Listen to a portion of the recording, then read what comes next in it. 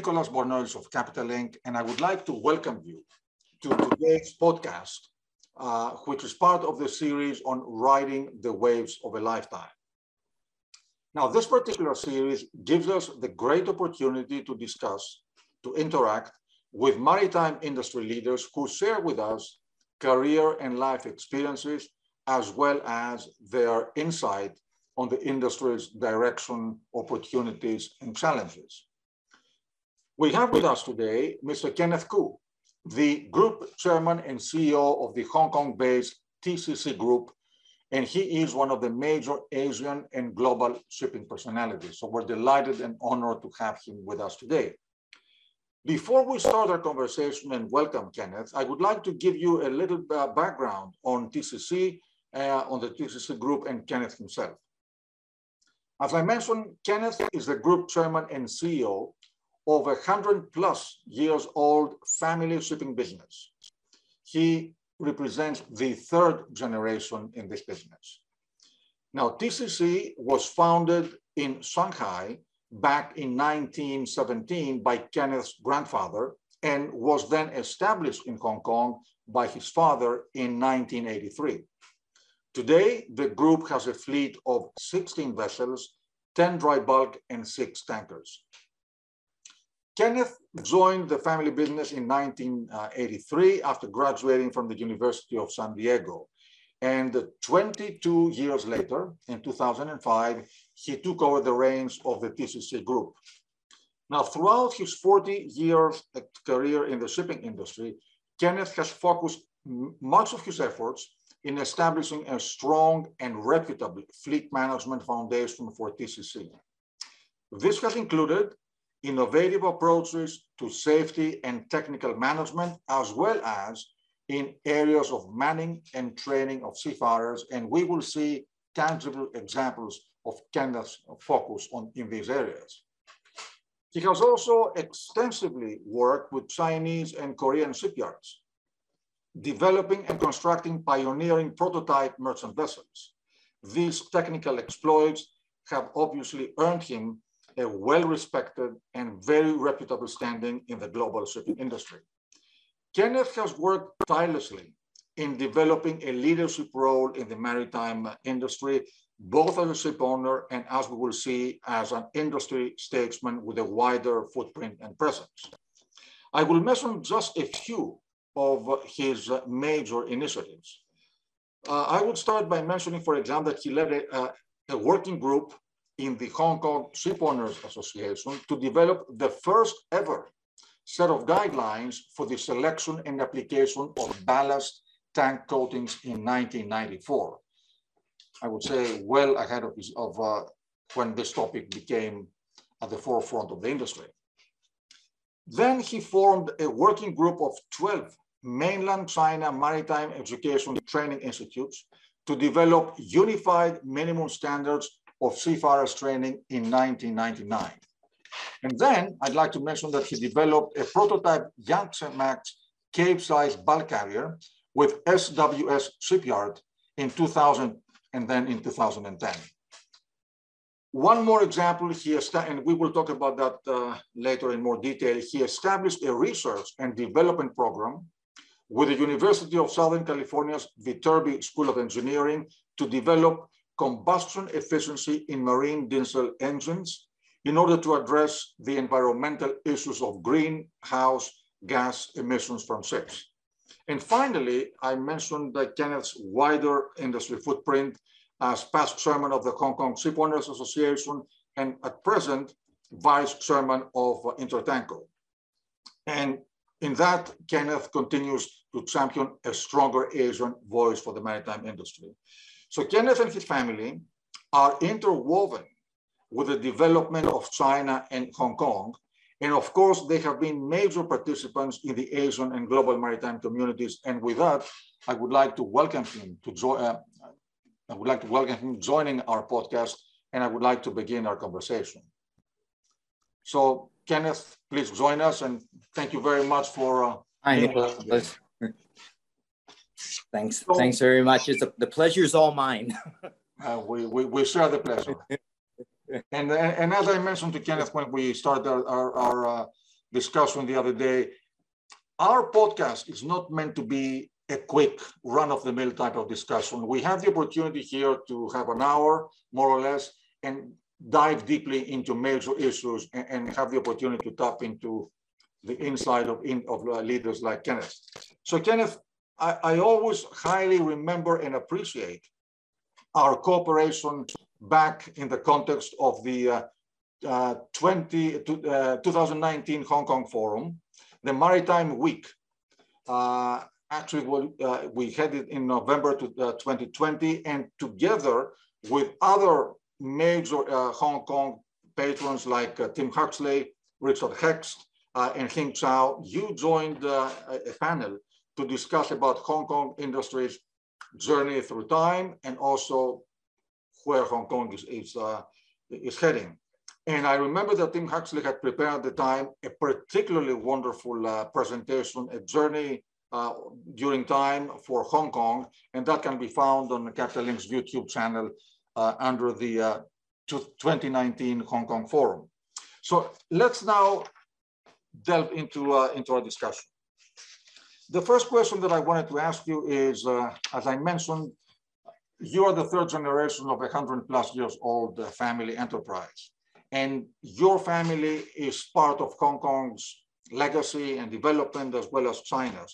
So can you please share with us a few milestones from the development of TCC Group from its inception in Shanghai to its establishment in Hong Kong and then to its development to today? Yeah, well, you know, humble beginnings, Nicholas. Grandpa started his working life as an apprentice in the stone quarry in Ningbo, actually in what is today the port of Beilun. And, you know, back then, this wasn't the place to make it big. So in his teens, he eventually, he was eventually able to make it to Shanghai, joined a customs brokerage. And in 1917, he formed TCC, which in Chinese stands for Tai Cheng Chiang. In 1919, he took over a wooden sailing junk, and we started our shipping business. And obviously, it was rough times, and I think the next generations took a lot of inspirations on his trials and tribulations. So obviously, he went through the founding of the business, and then during the Pacific War, everything was lost, and then he started all over again. And then in 1949, you know, starting all over again in Hong Kong, in a completely foreign area, started building up the fleet. Second generation stepped in.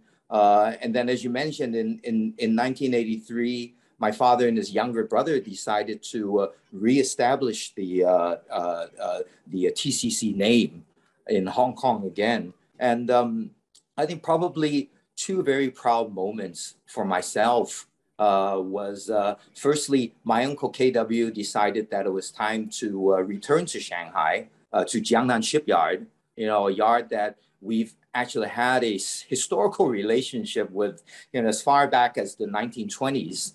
And we basically helped them design and build the first ever Panamax bulk carrier back in 1987. And, you know, back then, I think between ourselves and perhaps worldwide shipping, you know, under YK Pao, you know, we were the first of the Hong Kong owners to go back and kind of try to work with China in promoting the shipbuilding industry. And then in 2000, when Shanghai SWS Shipyard or Shanghai Waigao Chao Shipyard was established, my father decided, hey, let's do it again. One of the main reasons was because that senior management of SWS Shipyard was basically his old friends and my old friends from Jiangnan Shipyard. So, you know, so with the help of a very renowned naval architect and marine consultant, the late Dr. Peter Cheng, we worked with SWS to basically to build the world's first, what was then coined a Green Cape. And what this Green Cape meant was, number one, it was the first double hull bunker tank design. And number two, the ballast water exchange system was very revolutionary and perhaps still the only one of its kind in the world today, whereby the ballast piping system allows for an internal flow through as opposed to kind of the traditional flow through up onto the deck. And everything is discharged overboard below the water line. Yeah. So that ship was delivered in 2003. And along the way, we also worked with a Korean yard, today's Hyundai Samho shipyard, which back then was known as Hala Engineering and Shipbuilding Industry. We worked with them in basically helping them design and build their first new building in the Samho yard back in 1996. That was 168,000 tonner. So I mean, so those were really the highlights.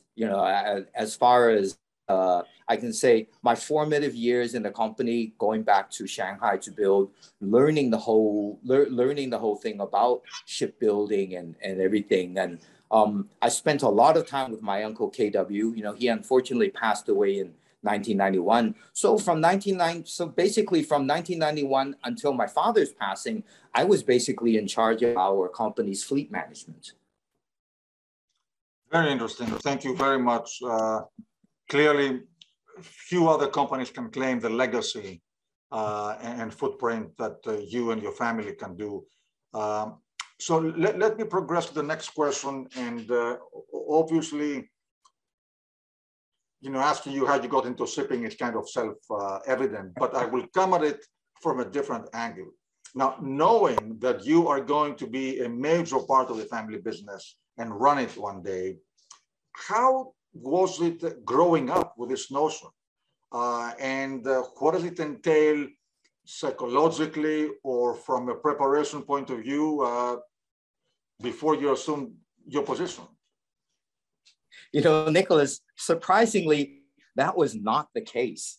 I was brought on board. Yeah, I was brought on board ships a lot, as a child and all that.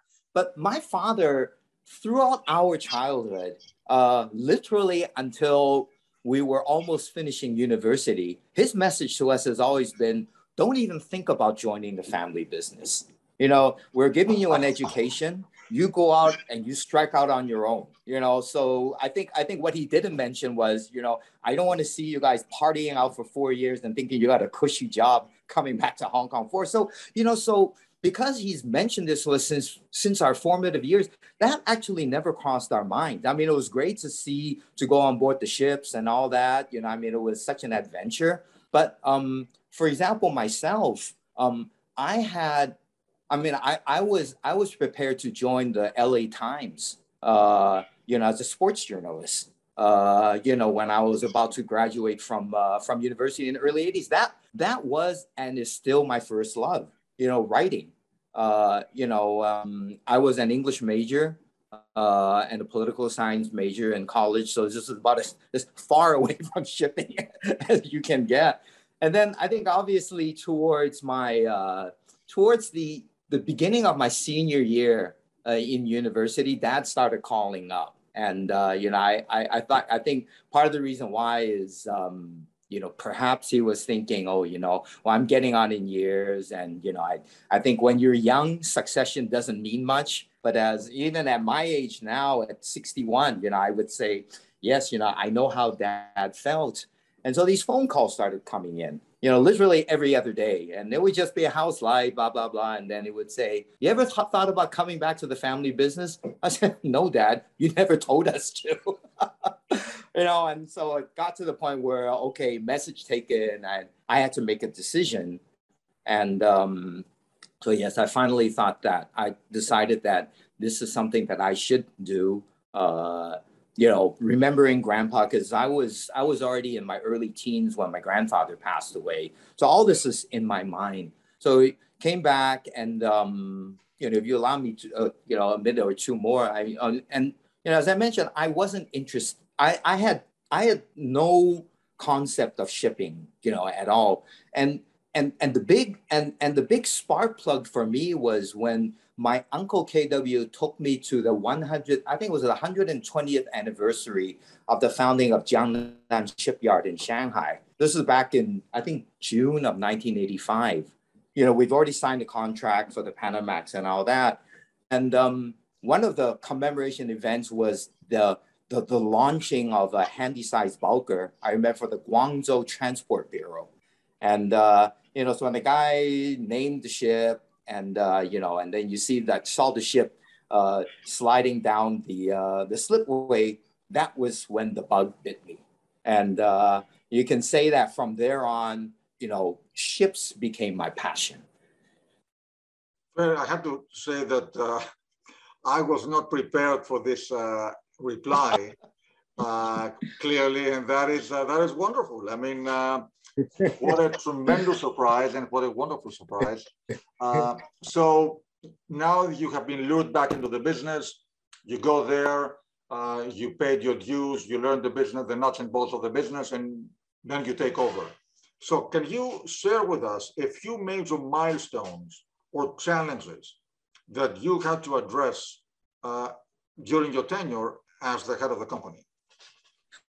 Well, you know, first and foremost, Nicholas, you know, I think,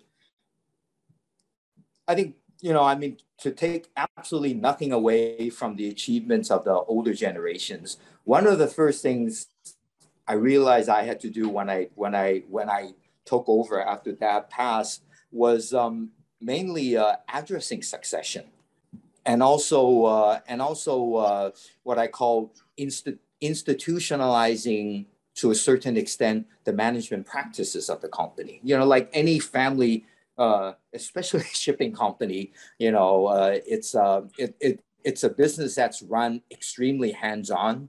You know, it's really a pyramid type of a hierarchy where the boss makes all the decisions. So I figured, number one, first thing I had to do was to ensure that this would no longer be the case. I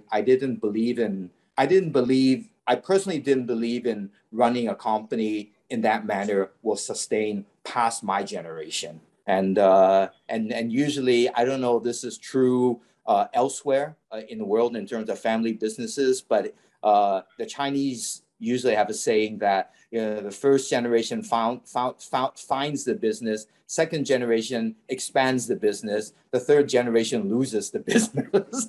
So I really wanted to make sure that would not be the case as far as TCC was concerned. We had succession challenges because so many of that generation of staff that served under my father and uncle were at the retirement age. You know, so that was also a big challenge, and taking that opportunity as well of looking to institutionalize the, you know, management practices and all that. You know, I started working on that. You know, instituting, you know, a system of meritocracy and all that. Now, even with my children back in the fold, you know, again, you know, they are basically working on their own levels. You know, based on their own development, and not necessarily saying just because you're cool, you're high and mighty. So that was very important. The other challenge really was reducing debt, because like all of, again, the elder generation, I think kind of a rule of thumb has always been, you know, the higher the leverage, the more you can grow. So I remember when I first came into the business in the early 80s, you know, I mean, literally 100% financing was the norm back then, even though LIBOR back then was at 17%. You know, and I thought this was not sustainable. This was something that I argued with my father a lot during his lifetime. So one of the things was actually taking the opportunity of the eventual dry bulk, you know, freight market boom. You know, kind of, instead of saying let's build more ships, I say no, let's pay down our debt. And because I looked at this more as not really paying back the banks, but I looked at it more as reinvesting back into our fleet. And and what better investment is there? It's your own asset. You manage it yourself. The revenue is good. It's almost a no-brainer. So we basically became debt free again in 2007, 2008, and I thought it was just a good way to kind of to restart everything, and taking that opportunity, really looking at how we remain relevant in that ever-changing shipping environment during that day. And then finally, I became more and more involved, in terms of participating in the shipping industry itself through the Hong Kong Ship Owners Association, Intertanko, which incidentally, just to make the record straight, I did step down from my vice chairmanship in Intertanko this past May because my tenure was over. But it was a very good. It was a great learning experience. My son succeeded me in the council, and I was also involved in the ISF, the International Shipping Federation, and really using that opportunity to raise the Asian industry's voice and profile. So mainly, so it was really along those lines. Basically trying to reinterpret what family business meant, or family shipping business meant, and slowly kind of evolving the company towards a direction which I felt is more sustainable. Probably quite boring for some people, but I thought that was probably the best way for me to start, succeeding my father. Well, you opened the door to a number of the questions that I wanted to ask you. So I will jump right into them. I will start with what you said about reshaping the family business. And I wanted to ask, today we hear a lot about corporatization and about size as trends or necessities for flourishing in the shipping industry. On the other hand, we know that shipping is a private business, a lot of mid-sized or smaller owners.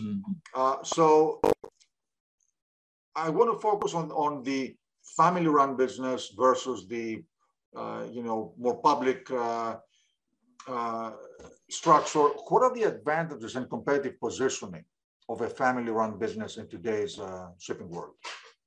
Well, I think first and foremost, I really feel that we are able to stay within our strengths and limitations. This basically means that because we're family run, we're not listed, we're not dependent on funding, either through raising debt or private equity participation. We are not, because of that, we are not forced to grow by shareholders, nor are we forced to grow for the sake of growing. So what we do have, Nicholas, is flexibility. We can make quick decisions, and there's clear accountability because we're basically investing our own money that we earn. So we have to basically be accountable to ourselves. I feel that I think any well-run family shipping business today around the world, so we are not the only ones. I feel that in terms of financing, scale does not necessarily influence in terms of financing. So I feel that, let's say in our case, we are very competitive with, let's say, even with publicly listed companies in terms of securing preferential financing terms and all that. We do have JVs, with partners that are bigger than ours, and they actually come to us and say, why don't you take care of the financing? Because you guys get a better, you guys seem to be getting a better deal than us. So that's important. The other part is also, I think part of the whole thing with a family business is the company is still running, based on family values that my grandfather incorporated, over 100 years ago. And I basically enshrined those as what I call the core values within TCC, which is accountability, credibility, reliability, and trust. And I still remember Grandpa telling my my father and his brother is saying that, this is, I depended on this, not just success and failure, but life and death, because those were chaotic times. And, people came back to say, you're a reliable businessman, so let's do more, let's do more business together. So basically, it's the family values that has been holding our company together, for the last 104, 105 years right now. So, and I feel that does translate also into a strength. And because of that, yes, we are conservative. We're never going to have a 50 to 100 ship fleet. We feel that what we have now kind of dovetails in to our management philosophy, our management principles, and so on and so forth, and always anchored by these core values that Grandpa established. Thank you. I had in mind to ask you about corporate values and so on, but you already answered that question. So I will go now to the Hong Kong aspect. As I mentioned, your family has played a major role and a major part in Hong Kong's development over the years. So can you share with us, having seen and experienced all this development and transition, where is Hong Kong today in terms of its positioning as a major maritime hub? And what do you see as the major challenges ahead and areas of opportunity also for Hong Kong? Well, Hong Kong was, I could say, at least here in Asia, way ahead of the pack, so to speak, in terms of developing itself as an international maritime center or shipping hub. So, where many of today's maritime hubs are today, Hong Kong has experienced that or has achieved that, especially during the heydays of from the 1960s until, I dare say, the late 90s to early 2000s. And I mean, the Hong Kong ship owner, I would say, was responsible for attracting the banks, the maritime law firms, marine insurance, so on and so forth, to set up their base in Hong Kong. And as you probably know, that during those days, really a lot of the international financing banks, many of them which are no longer involved in shipping, their regional headquarters was here in Hong Kong. So part of that intangible that Hong Kong does have is that shipping legacy. We may not have a lot of ship owners left, from back in the day, but you can still feel that fraternity here. It's very tight, as you probably have experienced yourself. So in a way, you can say Hong Kong has been there and done that. But then at the same time, I feel that especially over the past, within the past 10 years, I think the focus has changed also as well in Hong Kong. Of course, Singapore has really ascended in the ranks in terms of truly establishing itself as a global shipping hub. Shanghai is the same thing. I think what Shanghai has, and I know we're going to talk about this later on, but Shanghai's achievements on this front obviously has also been very big. So basically, what I'm trying to say is, what has made Hong Kong unique in the past as a shipping center is no longer unique today. And I think rather right now, what I see Hong Kong trying to do is basically two things. And I have been involved in this as a member of the Hong Kong Shipowner Association.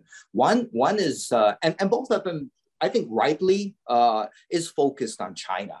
One is that leveraging our historical relationship with Shanghai, the fact that most Hong Kong ship owners have their roots in Shanghai, and really partnering with Shanghai to raise China's maritime and shipping position globally. I think that's one area that between the Hong Kong and Shanghai shipping industry, so to speak, we've been quite active on. The other part, of course, is this whole thing right now about the development of the Greater Bay Area, which is this Shenzhen, Zhuhai, that area, Shekou, around the Pearl River Delta. Hong Kong obviously is in a very strong position to play a leading role in that. And so I feel what Hong Kong's direction now is. I don't know. I personally don't feel that global focus should be abandoned, and I certainly don't feel this is what's happening now. But what I do feel, Nicholas, is that the focus is really on Hong Kong weaving itself back into the fabric, of China's shipping industry, and Hong Kong trying to play a more leading role and perhaps reinventing itself in terms of being an international shipping center for China's purposes, rather than for its own purpose. Yeah. So this is kind of the personal feel that, absolutely nothing wrong with that. I feel that I feel it's part of evolution also as well. And it's also part of addressing the realities of today, and especially China's position now in the shipping industry and the maritime stage. You make an excellent point, and I recall in the latest Hong Kong Maritime Week, we had the privilege to host a panel exactly on discussing Hong Kong's legacy and competitive advantages in today. And some of the points that were raised by Hing Chow and other people were exactly how, as you mentioned, weaving back into the, let's say, the Chinese environment, serving as a gateway to Asia and to China in particular, and a number of other factors that you mentioned. But let me ask you specifically the following. Right now, we have Shanghai. It has become, I think last year, it became for the first time among the top 3. So we have Hong Kong, we have Shanghai, and obviously we have Singapore. And you have been active in all 3. So I'm an international ship owner. How do I get the benefit of the best that each global maritime hub or regional maritime hub has to offer to me to maximize my inroad into Asia?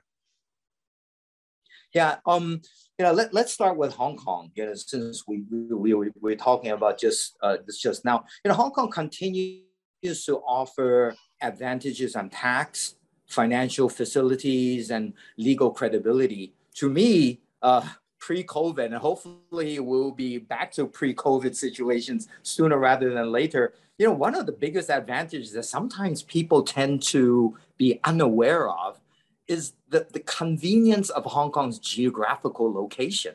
We are never more than a 4-hour flight north to Tokyo, Seoul, and Beijing. And again, never more than a 4-hour flight south to Singapore, Kuala Lumpur, Jakarta. And with the exception of the South American and Antarctic continents, we don't need to do marathon nonstop flights to any point within the globe. 15 hours is basically all you need. Hong Kong to New York, Hong Kong to London, Hong Kong to Joburg in South Africa.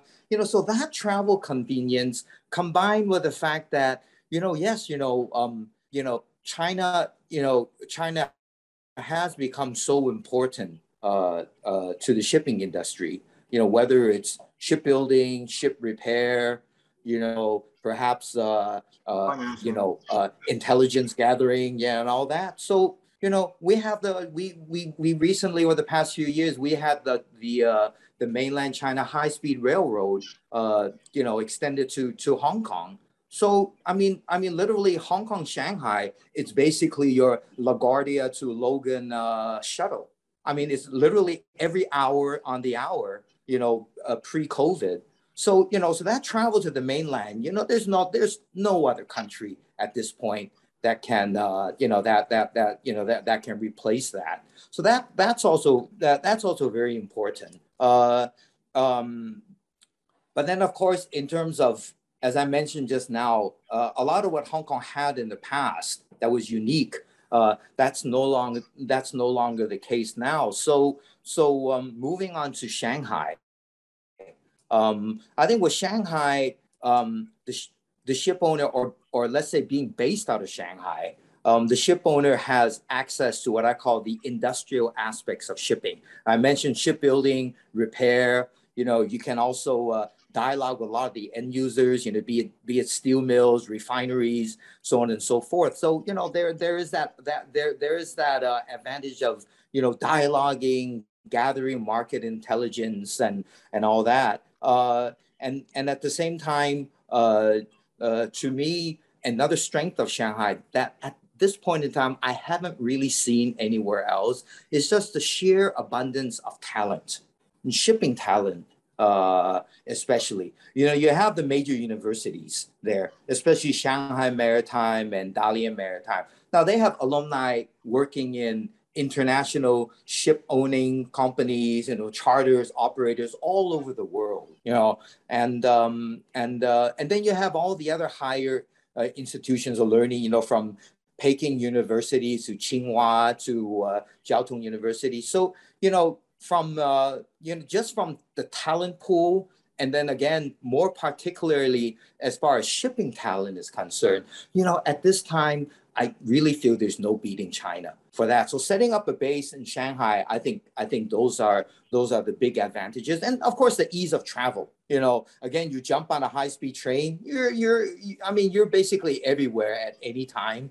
And then I think let's say for ourselves being dry bulk owners, the proximity of Shanghai to a lot of the East Asian shipping centers, Japan, Korea, so on and so forth, that also makes it quite convenient at the same time as well.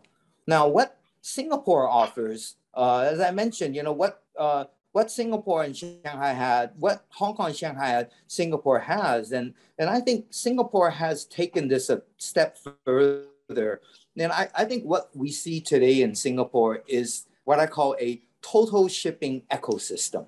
The owners, cargo, finance, legal, the shipyards are there. It's the world's biggest bunkering port. The brokers are there. And all that under a very supportive Maritime Port Authority of Singapore. And then on a step higher, the government's continued strategic outlook, for shipping as one of their main economic pillars. The government continues to play a very proactive role in attracting more and more of the what I call the global maritime cluster to Singapore.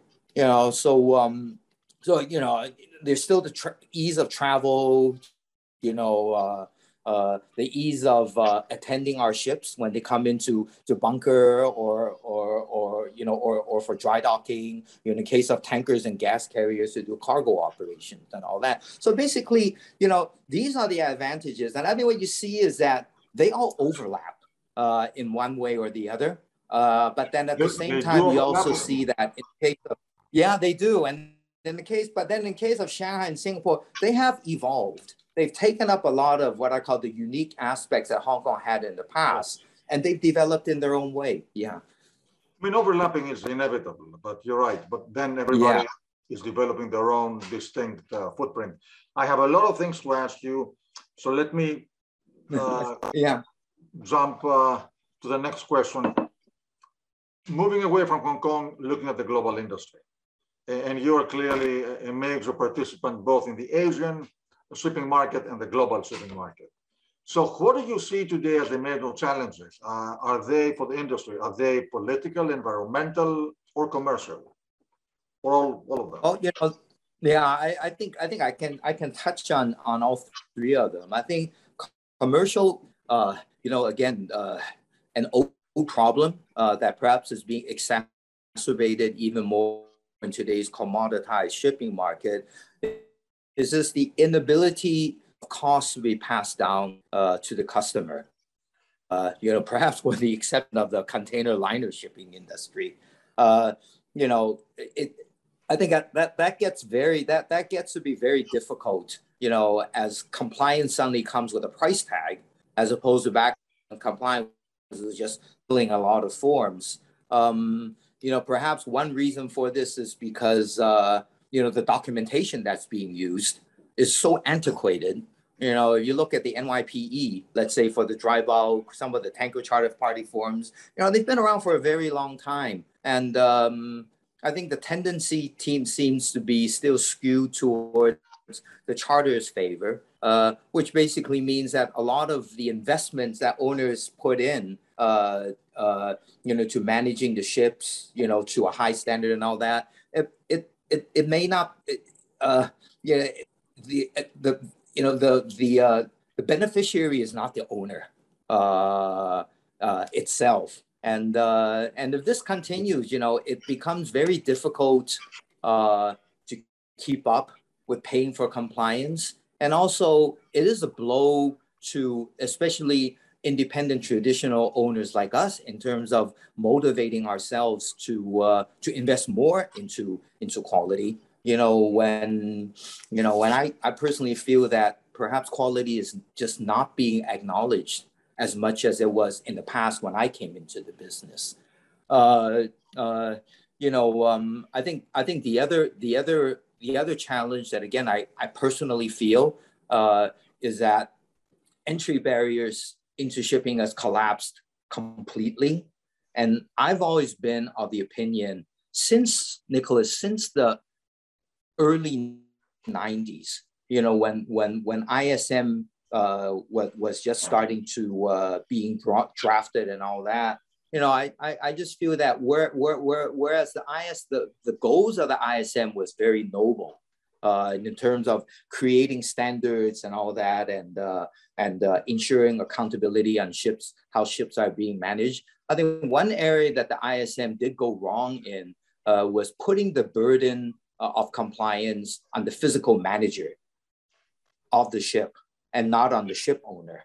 And so while the ISM created accountability on how on the standards that a ship should be managed by, at the same time, I've always felt that it also created a huge loophole.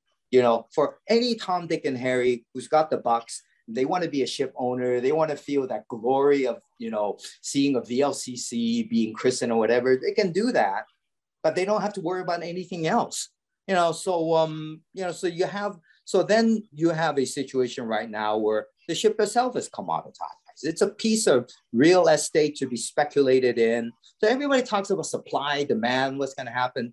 I'd say, but the problem is when the ship, and I know you've heard this for ages, but I have to repeat this, but when the ship is only a figure on a balance sheet, and the IRRs and the ROEs and the ROAs are all that matters, then you have a situation where any talk about supply, demand, balancing, ship type and all that, it all doesn't matter. And, and you see that continually today. So you have banks being ship owners, leasing companies coming out of the woodwork. And I see just more and more of them. And the other thing that really scares me is that, okay, you do have the ISM out. I've absolutely no problem with some of the, the big ISMA members and the Anglo-Eastern Wallums, they're still holding themselves up to a very high standard. But at the same time, they also, I talked to them and they also are saying that, hey, listen, if our customers were knowledgeable ship owners, it makes life easier for us also in how we manage the asset. Now you're getting so many new third-party management companies that, they are,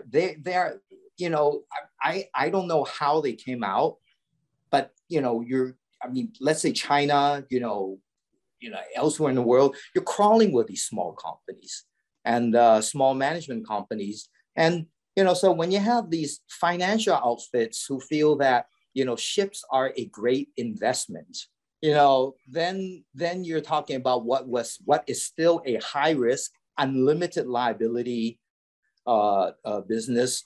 It's suddenly as if this doesn't exist anymore.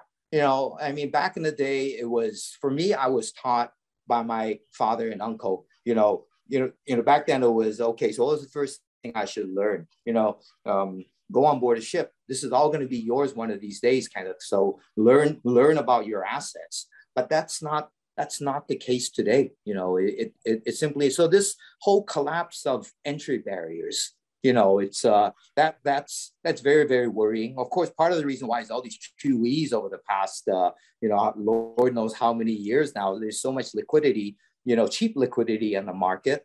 But I do feel that the industry itself needs to recognize that. And some entry, the entry, barriers to entry needs to be reestablished, not for competitive, whatever's monopolizing the business, but just acknowledge the fact that this is an extremely risky business, and it's not for anybody to go into. You really need to know your stuff. On the environmental side, I think what we're being faced right now is a lot of environmental policies being implemented without practical, economic, technical solutions available. As usual, the ship owner is the guinea pig. That's very, very worrying. I think emissions. I know we'll talk about this later on. I think this is a perfect example, of that. Other areas I feel is really a disconnect in terms of how these regulatory statutes are being implemented. The very good solution is the exhaust gas scrubber system. So go figure. So you take the pollution out of the air and you dump it into the water. There's got to be something wrong there. I think the industry will need to start looking at sound pollution. You're seeing more and more of a concern, especially for marine mammals, that whole cetacean species, accidents happening, whales being killed and all that. And just kind of the chaos that's being encountered in the ecosystem, in the marine ecosystem. And finally, personally for me, I've never been a supporter of merchant ships cutting through the polar routes, for the sake of a shorter route, because, we haven't even started assessing, what type of damage this is creating. And these are ripple effects that will be with us for a long time. But shipping people are just so short term. I think a lot of that. And sometimes, I think we do need to take off our blinkers and look at the world around us. Political, we are always, as ship owners, we're always faced with geopolitical problems and issues historically. From the closure of the Suez Canal, to the Gulf War, to the South African economic sanctions and this Arab League boycott and all that. So we have found ways around it. Sometimes it benefited us, but today I think the landscape is even more complicated, with the US-China tensions and all that. But then at the end of the day, I also tend to look at it, separately, because politics is not going to put food on the table. Trade will. And so the politicians can argue all they want. Yeah. But the iron ore, the grain, the oil still needs to be transported. So, I think the industry will deal with that. And, I think to me, we're seeing that, I think the country is still sensible enough to realize that they really couldn't go headlong only into the political aspects. So Kenneth, let me ask you about green shipping. That's one of the topics that we were just discussing. You have been quoted as calling a number of the green initiatives as wishy-washy. So I'm very looking much forward to hearing your insight on that, why. But green shipping is a broad topic. We talk about regulation, we talk about fuels of the future, about who pays for it, about dual fuel engines and so on. So give us your attitude as a ship owner on the whole topic. Yeah, I think first and most importantly, I think the industry needs to remember that this is a technical issue. I think we've started deviating away from that. You know, every industry, including finance and all, they're all trying to play the experts, you know, in solving this problem. Secondly, I think amongst the three transportation industry pillars, or I should rephrase that. I think amongst the three transportation pillars in our economy today, air, land, and sea, I think only the shipping industry requires the ship owners, which is the customer, you know, to come up with solutions and bear the burden of compliance on emissions. That's in the auto industry. That's like asking the owner of the Mustang to open his hood and tinker with his engine so he can comply with EPA regulations. That doesn't happen. Same thing with aircraft. Something happens, the manufacturers step forward. This is what's missing as far as the shipping industry is concerned. IMO is saying to the ship owners, is your fault, comply. But the two engine makers are in the background, and you know, there's just something very wrong with that. The other thing the other fundamental thing that I see is that all the stuff we're reading about today, LNG, dual fuel, ammonia, green hydrogen, what have you, this is all addressing, this is all good stuff, but it addresses the future.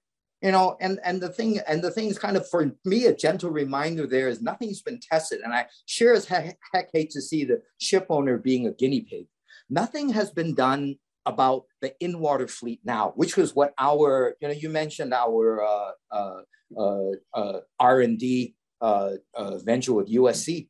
You know, I mean, nothing has been done about how to address the in-water fleet. Now, all the complaints right now from the world about shipping is, it's not about the future of shipping technology and addressing emissions. It's the thousands of large bore engine ships that are plying the oceans of the world. And for all I know, it seems as if the shipping industry feels that this problem can be solved. The in-water fleet emissions problem can be solved simply by calculating it to death. You know, EEDIs, EOXIs, you know, and you know, all that stuff.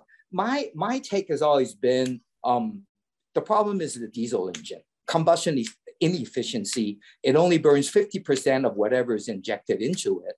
So I mean, the whole thing with the USC project mainly was to address the present in-water fleet emissions challenges, and then through that, hopefully, the shipping industry can gain the recognition, you know, from the world that ships are doing something, and then address the future. You know, which I do really feel that the diesel engine needs to go if indeed this future generation of alternative or future fuel powered vessels are still, you know, have indeed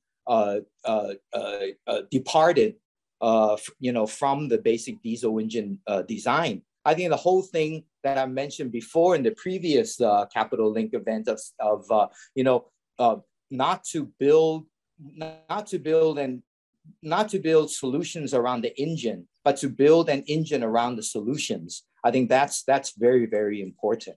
So I do feel that it's a very fundamental thing. And I do feel that the industry needs to look at more tangible solutions to address the in-water fleet now, and not simply to say reduce power. We've gone down that road before. 30 years ago, we have 5-cylinder engines with 2 generators. It's not going to help. It's just kicking the can further down the road. So let me now go to the next topic that I know is a topic of that you're passionate about: maritime training and education. So as I mentioned in my opening remarks, back in 1999, you put together a group of 12 mainland China maritime education training institutes to develop unified minimum standards of seafarers training. Tell us a little bit more about that. Elaborate on the initiative and also the significance for the industry.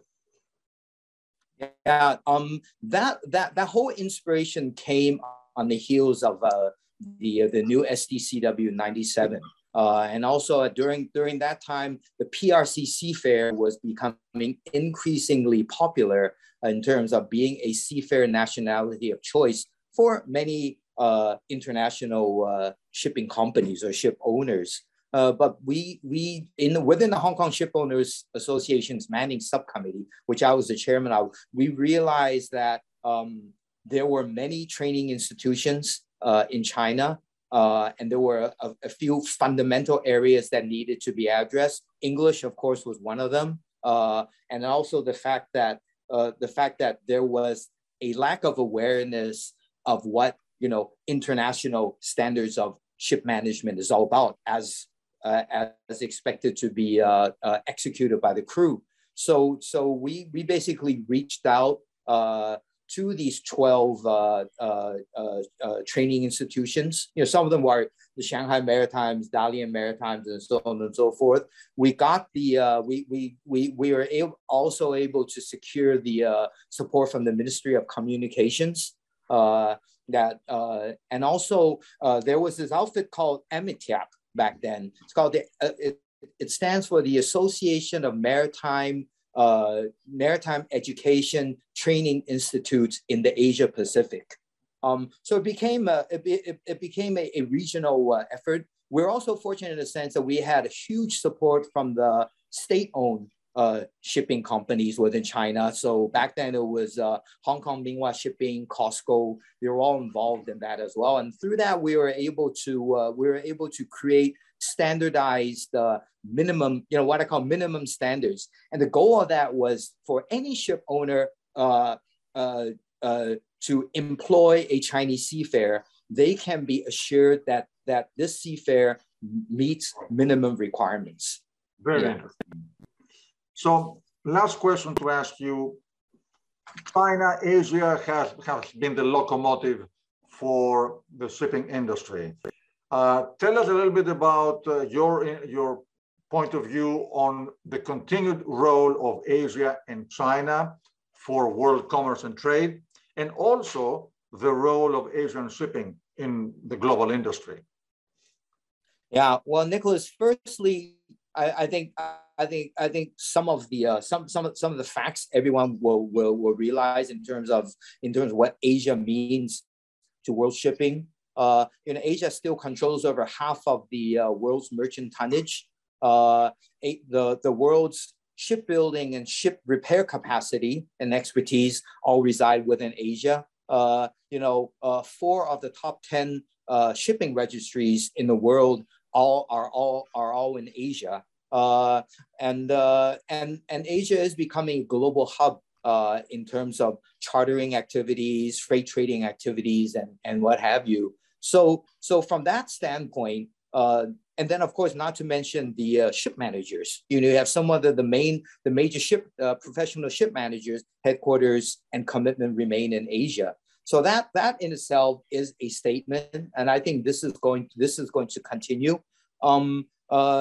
As far as because of globalization and because of the fact that the Western economies are no longer developing the way they used to decades ago, yes, we talk about China a lot, but Southeast Asia are all coming into the equation as the engines for economic growth, simply because of the demand for development, from infrastructure to the fact that middle income class that can afford more today, that's growing exponentially all over Asia. So that will always be that will always be that area where Asia will continue to be that driver.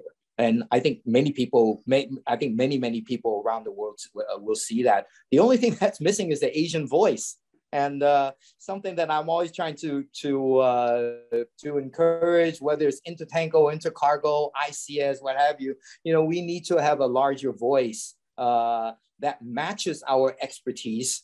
And the fact that because so much of shipping's activities reside in Asia, we are the executor. We are that we execute the regulations and all that, but we need that voice to go along with it.